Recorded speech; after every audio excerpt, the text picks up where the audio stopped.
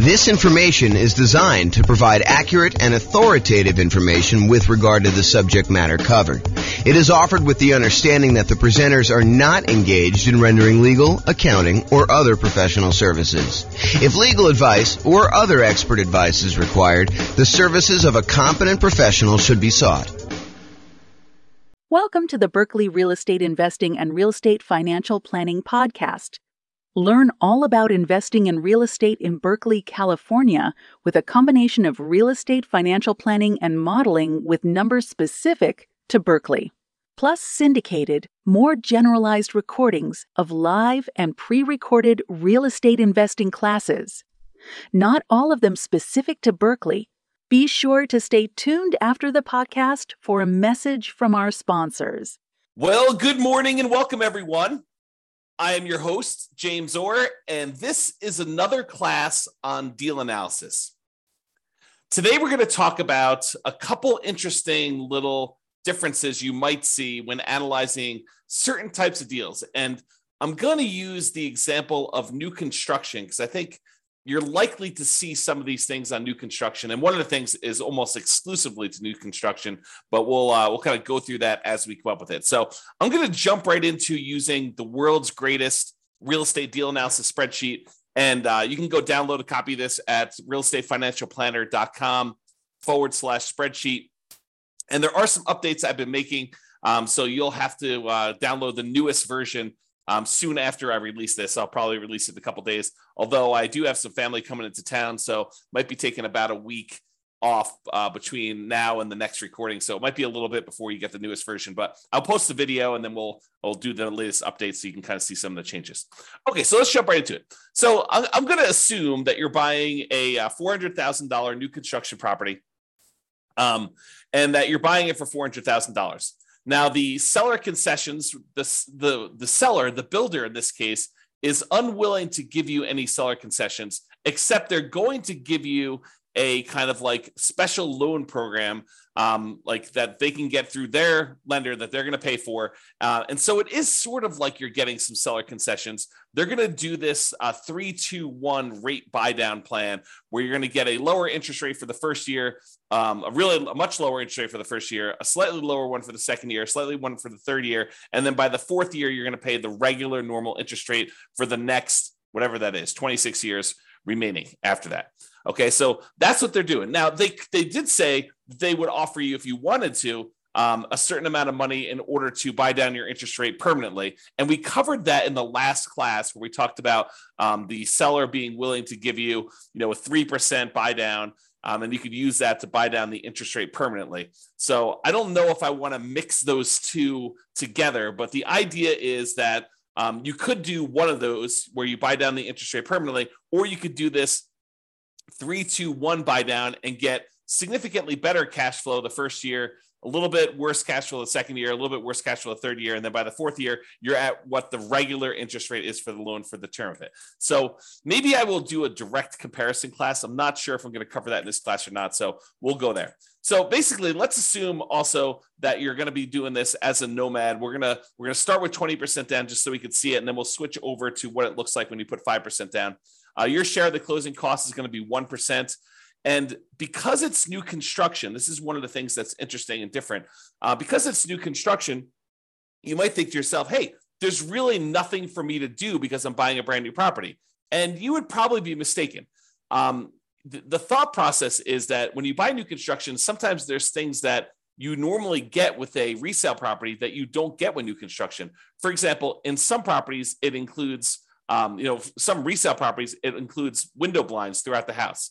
The last person to sell it is just including those on there. However, when you buy new construction, sometimes the builder is only putting in some window blinds, like maybe the front of the house. Sometimes they're not putting in any window blinds at all. And so you've got to have some money set aside for things like that you have coming into the property. In addition to that, a lot of times when we buy new construction, not everything is done. So for example, here where I live, it's very, very common for a builder to actually provide the front yard landscaping, but not to include the backyard landscaping. So you need to either have pay the builder extra in order to include the backyard landscaping, or do that yourself afterward. So we could do one of two things here. Either we can kind of like raise the price that we're paying to the builder. And so instead of doing a purchase price for 400, maybe when we include, the upgraded appliance package, go from like the standard stuff to the stainless steel and including the refrigerator, to including an air conditioning unit, because that's optional with a lot of builders around here, to including backyard landscaping, to sometimes including backyard fencing, to including, sometimes they do include garage door openers, sometimes they do not. So when you add in all of these extra things, sometimes it's as much as $30,000 more. So instead of purchasing the property for 400, now maybe we're purchasing the property for 430. And still, we've got some things that we cannot roll into the builder. Like some builders will not allow you to roll in the blinds on a property. And so you'll have to pay for those out of pocket. And so you should budget something, whatever you think it'll cost you to do those things, as additional rent ready costs. Okay. So we've raised the price in order to include those extra things. Now, a really important note here. That note is some of the things that we often want to roll into the cost of buying a new construction property, an appraiser is going to give us little or no value for. So there is a chance, especially as you add more and more things to the price of the property, that the property will not appraise. And if the property does not appraise, that means that you will need to be bringing more than just your regular down payment to purchase the property. So for example, you'll notice the amount for down payment is $86,000 here. It's 20% of that. However, what can happen is when we do the ARV, let's say the ARV only comes in at 410. That means that we need to then bring more to the table. I'm sorry, we're purchasing it for 430 and we're doing 410. So yeah, so the 20% should be based on the purchase price, not the ARV. So yeah, so basically we're going to do that, and then we'll need to bring additional money to the table in order to cover that additional shortage. So just be aware. Like for example, I bought a property, a new construction property, where I had the builder finish the basement. It was actually much cheaper for me to have the builder finish the basement, and better because I could finance it at 3.5% or something like that in order to have the builder do that. However, when we went to have the property appraised, the appraiser did not see the extra value in what the appraised amount was on the property. And so that they were unwilling to give us the additional cost of finishing the basement in the appraised value. And we ended up needing to come to the table with additional money in order to cover the difference between what the property appraised for and what the cost of the property was, in addition to our down payment. Okay. So just be aware that that is the case. I'm going to make a note here to update something in the spreadsheet, so it'll be fixed by the time you get it. Okay, cool. So rent ready cost, you can see that there. And then we calculate the cumulative negative cash flow in this particular case. I'm going to adjust the monthly rent up to about what it would be. We're going to call this one $2,800 a month. So we have a little bit of negative cash flow with the property here because that's just what the numbers are. So it's $162 a month negative cash flow based on what we're seeing here. Oh, and because we're putting 20% down, the rate's really closer to 7%. So it's really $191 a month of negative cash flow here based on what we're seeing now before we do any adjustments. Okay. So we see the rent ready costs. We see the cumulative negative cash flow there. If you want to cover like what we talked about there, go watch the previous class. I walk you through a bunch of what's going on with the cumulative negative cash flow. The short version of this is when you buy a property, you should have enough money for the down payment, plus enough money for the closing costs, plus enough money for any rent ready costs that you need, plus enough money for your reserves. And in addition to all of that, if you have negative cash flow on a property, it is prudent, it is more conservative for you to say, look, my negative cash flow for the life of this property, with rents going up a little bit each year, my expenses going up a little bit each year, my payment on my property is probably going to be fixed. I'm likely to have negative cash flow for a number of years before rents creep up enough where I no longer have negative cash flow. The world's greatest real estate deal analysis spreadsheet actually will do that calculation for you. If you go into the overrides, you can see where it does that. It is right here with the cumulative negative cash flow. So it calculates how much negative cash flow you have each year, and then it adds up what the total amount of cumulative negative cash flow you have on the property for that time period. And then it shows you here on this homepage, as you will also need this in order to make your investment in the property. So when you think about how much you need to do the deal, it's not just down payment.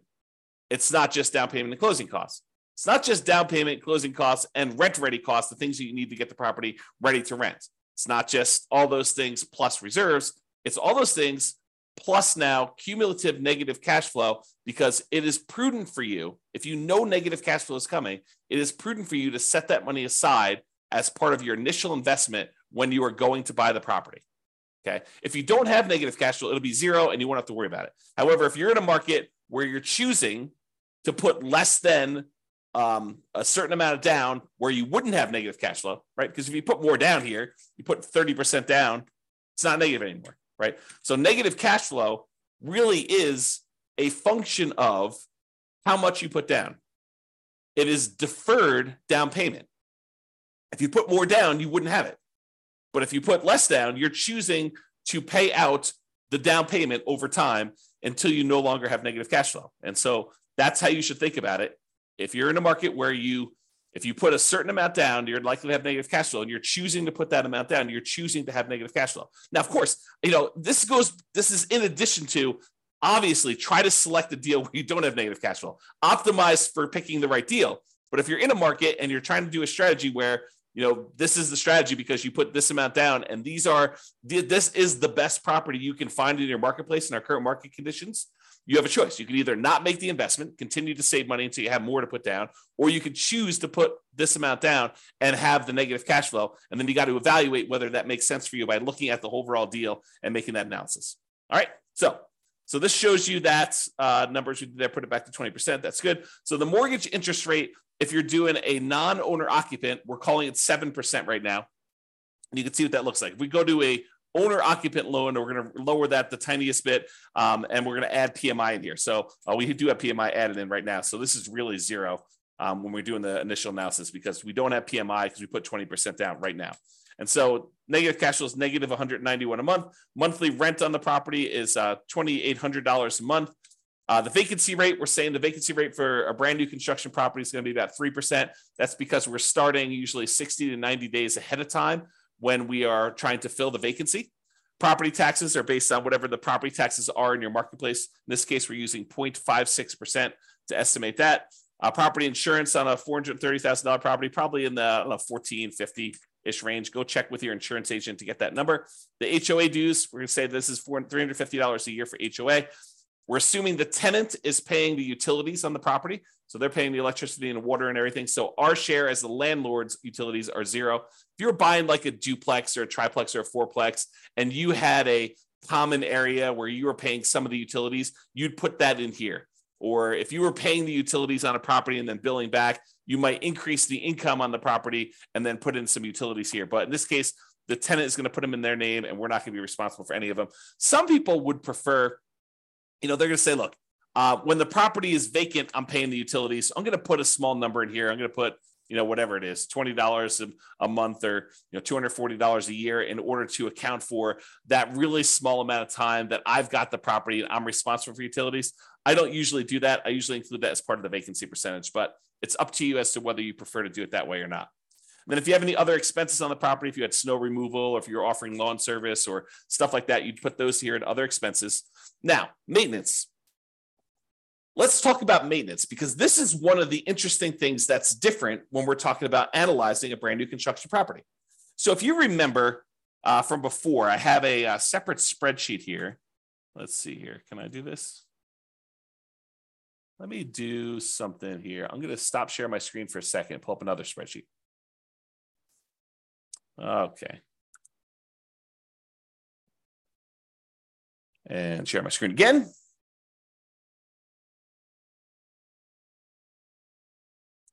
Okay, so if you remember in a previous class, I went over this CapEx and maintenance estimator for rental property calculator. And this is the advanced version. There's a really simple version where you just kind of put in all the numbers for the cost for all the different things you've got in here, and then how frequently you need to replace those things. So you can go ahead and adjust whatever you want to do. If roofs are not $12,000 where you are, if they're $14,000 on a property you have there, and then the frequency of replacement is these last 24 years in your marketplace, you can adjust all these numbers and you can see kind of like what they end up being, and that's even in the basic calculator. One of the differences in the advanced one is the advanced maintenance and CapEx estimator for rental property allows us to put in the age of these things when they start. And the reason why we want to do this is, imagine for a minute you're buying a property and you're buying a property that's about 15 years old and it has the original roof. Well, you know that you have a $12,000 expense coming up, and usually roofs last about 20 years, but you're already 15 years into the life cycle. So you now know that you have a $12,000 expense coming up, not 20 years in the future, but because the roof is already 15 years old, you know that it's coming up in 5 years. So we'd have to put in the age at the start for that roof as 15 years old. Now what we need to do is we need to save up in our maintenance budget $12,000 over 5 years because we know that we have a roof coming, right? And so the new spreadsheet, it's not new, it's like a year old at this point. I think I did it in, early of 2022 is that when I built this brand new spreadsheet. But basically, it allows you to go in here and say, here's all the different things I have for maintenance. You can add in a bunch of extra ones if you have additional things on your own property. And then you put in what the cost is in today's dollars. And then I automatically adjust for inflation for you. So we know that, if you're planning for a roof and you're saying it's $12,000 today, well, I can tell you for certain that in 20 years from now, a $12,000 roof today is not $12,000. So if you think you're just saving for $12,000 20 years into the future, you would be incorrect about that. You need to say that $12,000 increasing at whatever the inflation rate is, 3, 4, 5, 6%, 7%, whatever you think inflation is going to be, you need to be saving that amount of money, and that's coming in 20 years. So you put in all these different ones in today's dollars. You put in how long that they last for, what their average lifespan is in frequency in years, like how often you have to replace them. And then you put in how old each one is, and it will redo all the calculations for you. So why do I tell you this? I'm telling you this because with a new construction property, all of the age at the start is 0. So something magical happens where normally we would have things coming due within a year or 2 or 3 or 4 or 5, and things could happen all over the place. When you buy a new construction property, you have this magical period where you're very unlikely to have any major CapEx or significant maintenance type expenses on a property in the first, let's call it 5 years or so, whatever the time period is for kind of doing these frequency of replacements. So you have this sort of soft period where you really don't have anything coming up there. So if you wanted to be more aggressive in your deal analysis, you could choose to lower the amounts you are setting aside for maintenance in the first 5 years, have it steadily increase over the first 5 years, and then be at full capacity after the 5-year point, knowing that you're going to have regular maintenance probably happening closer to then. The reason you could think about this is if you bought 100 new construction properties all at the same time, and you had all the numbers for the 100 of them, you are less likely to have maintenance in that first year because almost all of them are new. Are you going to have some maintenance? Is something going to break? Sure. Is it usually going to be covered by the home warranty given by the builder? Yeah, in most cases, it probably will. Are there some things that will not be covered? Damage done by the tenant where you can't prove that they actually did something, and the builder is unwilling to cover it, and the tenant doesn't think it's their fault. Are you going to cover that? Yes, no doubt you are going to be responsible for that. Okay. So in those cases, you could think to yourself, I'm going to have these really small maintenance numbers for year 1, maybe a little bit more in year 2, as certain things are more likely to break then. And you're getting further away from maybe the builder warranty doesn't cover things into that year 2. And then you kind of see this build up over time. So if you think about it, if you had 100 properties, the chance of you having maintenance in all 100 of them is very close to 0 in year 1. It's probably a little bit higher in year 2, a little bit higher in year 3. And by the time you're getting to year 5 or so, it's probably at its full on capacity where you probably have a regular ongoing maintenance, just like you would with any resale property. Why do I go through this whole story to tell you this? The reason why is, let's stop sharing my screen for a second, switch back to the other spreadsheet. Let's see here, other spreadsheet. The reason why I tell you all this, share screen again, is because some people will choose to take advantage of this in their deal analysis. They will choose to go to the override section. And I'm not suggesting you necessarily do this, although it is reality. I think when we did another class before on CapEx, we had another investor run through their whole entire portfolio, which consisted of a bunch of new construction properties. And we showed that this is a real phenomenon, that this lower capital expense number for new construction properties is a real thing. So you could go down here let's see here. Where's maintenance? Maintenance percent. So instead of having 10% every year for the first 5 years, we basically could go in and say, look, in the first year, maintenance is going to be 2%. In the second year, it's going to be 4%. In the third year, it's going to be 6%. In the fourth year, it's going to be 8%. And then from then on out, it's going to be 10%. And so we could go ahead and manually override maintenance in the early on years going all the way through. So now when we go and look at deal analysis, the cash flow has actually improved significantly, especially in year one, because we have this lower maintenance number. And so that's what's going on. Even though we have 10% here, we overrode the number here and the overrides and do this. This is another reason, a gentle reminder as to why you should always, always, always start with the fresh copy of the spreadsheet and try not to use one that you used to analyze deals previously. Make your own template, save a copy, and then before you go and start analyzing a deal, make a copy of the original so that you don't go and accidentally start analyzing deals where you had left this in here and you didn't realize that you left it in here. And now the deal looks amazing on any deal you analyze because you have this maintenance percentage sitting there. Okay. So that's what we could do on this property. And I'll leave it there for now, just so you can see what's going to happen here. But we can go change it back if you want to later. All right. Also assuming that you're self-managing the property, the land value is worth 15% of the original purchase price. It's a residential property, and the effective income tax rate for you for calculating cash flow from depreciation is 20. So when you look at this deal, buying it with 20% down for new construction, it doesn't look horrible with our current market conditions right now. Now, in your market, you may be thinking, I don't buy anything if it only has $22 a month cash flow, putting 20% down. James, you're talking crazy. Sure, if that's your marketplace, you know what is available in your marketplace. What I'm telling you is use the best deal you've got in your market, and they analyze it that way. In this case, in our marketplace, $22 putting 20% down is actually probably a pretty decent deal, especially for new construction property.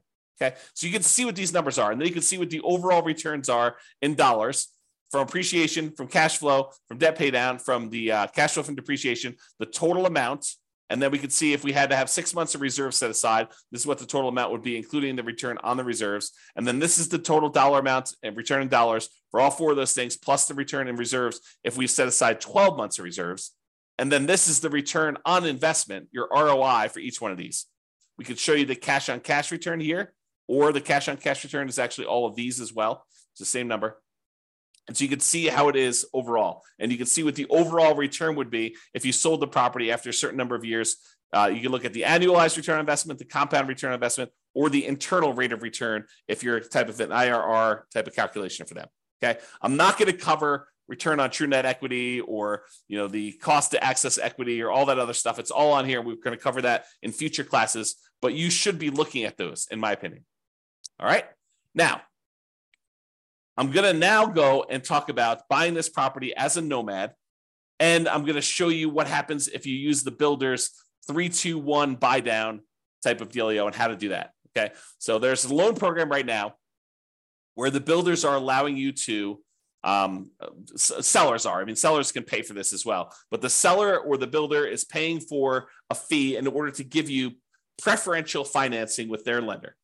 And they have, and you could probably get this from other lenders if you're willing to pay for it as well. But I'm using it in the context of the story that the builder is providing this as a perk for you to buy the property. And so they're paying a fee in order for you to get a exceptionally low interest rate in year one, a little bit worse in year two, a little bit worse in year three, and then finally the full on regular interest rate in year four. So I'm going to switch this over now, and we're going to go to a nomad property. So we're putting 5% down in this case, still have the same rent ready costs. We're still paying all that extra stuff in order to have the builder roll the things into the loan there. We now have much more significant negative cash flow, though that's going to change a little bit here in a second. We're now going to go to 6.875%, which is the rate you can get if you just got the loan straight up yourself.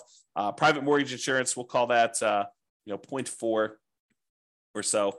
PMI drops off at 80% loan to value. And so now you have significant negative cash flow on this property, even with that maintenance in effect, where we have that lower maintenance because we did the 2, 4, 6, 8, 10 maintenance plan over the first 5 years. Even with all that in place, we have this pretty significant negative cash flow on the property. Now, if we came in here, and I think in the last class, we increased the closing cost to 4%. We brought down the rate to 5.625.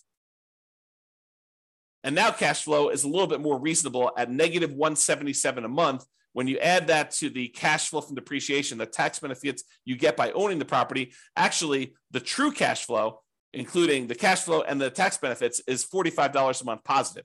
So when you do that, if we were going to go buy down this rate, you could do that. The negative cash flow is significantly lower when we do that. And so it doesn't look as bad. So try to remember this as like, 177, negative 177 is what the cash flow is, because we're going to do a different version of this. So instead of doing that, where we bought down the rate using 3 points in order to get the rate now what we're going to say is this.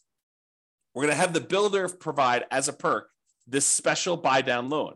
And the special buy down loan is going to be 3.875, but only in the first year. Only in the first year. After this, we need to go change the interest rate. Let's see here. Mortgage interest rate. So it's 3.875 in the first year. It's 4.875 in the second year. It is 5.875 in the third year. And in the fourth year, it goes up to the full 6.875, and it stays that way for the remainder. Okay. So now we could see that this was a 3-2-1 buy down. So 3 points, 2 points, 1 point, and then basically it goes to the full rate. And you can see what that is. And we did that by going into the overrides tab and overriding the loan. Now, when we go back here, it changes everything. But realize it's a little bit deceptive, because even though now it's showing that we have this $254 in positive cash flow, realize that is only a year one thing. And by year two, our cash flow is not $254 a month positive. It's actually cash flow in year two, it's $26 positive, because the interest rate went up in year two. And so now our cash flow went from being pretty significantly positive, $254 a month. Now it's only $26 a month positive in year two, because the interest rates went up in year two. And by year three, the monthly cash flow is negative $216. In year four, it's negative $472. And then it gets a little bit better until we get to be positive here around year 10. Okay. Because it went back up to the normal interest rate. So the cumulative negative cash flow that we have is about this $19,136. Okay, so you can see that the cumulative negative cash flow is $19,136. Whereas if we had done the alternative plan, if we had paid down the rate here and we had just gotten 5.625, it would have been $21,256. Okay, so it's a little bit less by doing it the 3-2-1 method. And in that first year, you have less negative cash flow. There's a chance, you can't rely on this, but there's a chance that interest rates will come down in the next year or 2 or 3, and you'll be able to pay some money. You'll have to pay for the refinance, but you'll be able to pay some money and actually get out of that loan. Now, should you rely on that? I don't think so, because while interest rates are higher than they were in the last couple of years, what we saw a few years ago was exceptional. It was not the norm. And to think that we are going to return to the exceptional is not a guaranteed thing. It's possible. It's possible we could see interest rates drop from where we are here. But who knows? 7% interest rates are about the middle of where we normally have been historically. If we look at if we add up all the times that interest rates were at about, below 7% and all the times that they were above 7%, look at on a time measurement, how frequently this happens. I think the 7% rate is about halfway. Half the time it was more expensive than this, half the time it was less. Okay. Not what's the extreme we've seen, which is probably close to 20%, 18, up in there. And the low we've seen, probably really twos-ish, mid to, I think I have 2.25 on one of my mortgages. So you have this wide range of stuff. And I'm not showing you what the middle of the range is, take the high and take the low and divide by 2. I'm saying if you look at time and how long we've been at certain interest rates, we've been higher about half the time. We've been lower about half the time. So 7% is not an extreme high. And I'm just trying to give you some perspective as to whether it's likely you're likely to see interest rates go back down. Definitely possible. Definitely possible. But it's also possible interest rates will go up from here and you will not want to refi.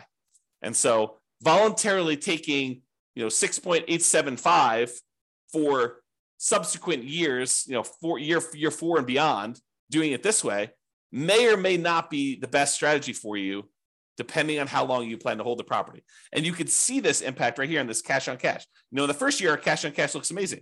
In the second year, it looks less than amazing, right? Because you're back down to the higher interest rate. And then it's negative, and then it's negative, but then it starts to recover as the cash flow tends to improve on the property. So this shows you just the first 5 years as a quick visual. All right.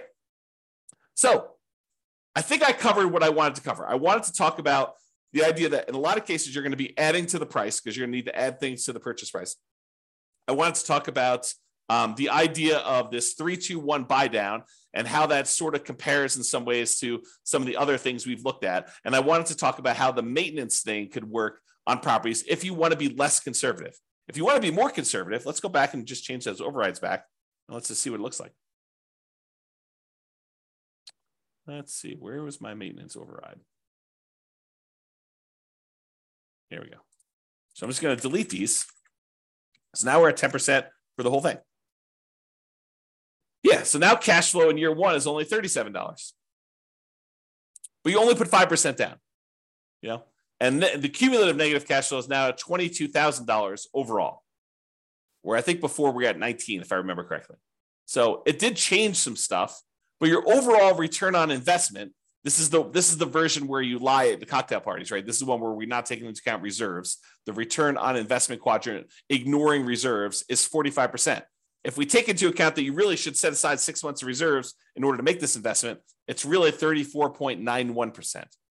So is 34.91% a good deal? Return on your initial investment in the first year? I don't know. Seems pretty good to me. 30.90% still seems pretty good, right? That's if you put 12 months of reserves. Now realize these numbers do change because the interest rate's changing. So it's a little bit more complicated when you do these 3-2-1 buy downs because you can't just look at the first deal, right? You got to go look at like what's happening here. So if we start looking at return on equity, it's after the first year, it doesn't really matter what you put into the deal. Really, we're more concerned about what's the return we're earning on equity. You can see that those are decreasing over time pretty rapidly, okay? Which is expected. We normally see that when we look at the return on equity calculations like over here, okay? It's just a little bit more abrupt, and the cash flow goes much more negative because the interest rates are changing. They're different than what they were in the first year. It's not a smooth curve. All right, so that's all I got. Unless we have any questions, I'm going to end the webinar here. Hope you guys have enjoyed the deal analysis now where we've gone over how to analyze buying a new construction property. I am off for about the next week. I think I resume back up next Wednesday or Thursday. I can't remember which. So if I go dark on everybody, that's what's going on.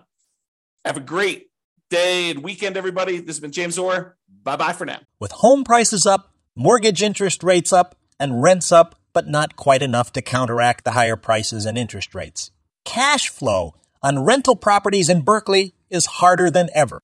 Book a call with the Real Estate Financial Planner to apply our proprietary 88 strategies to improve cash flow on your rentals.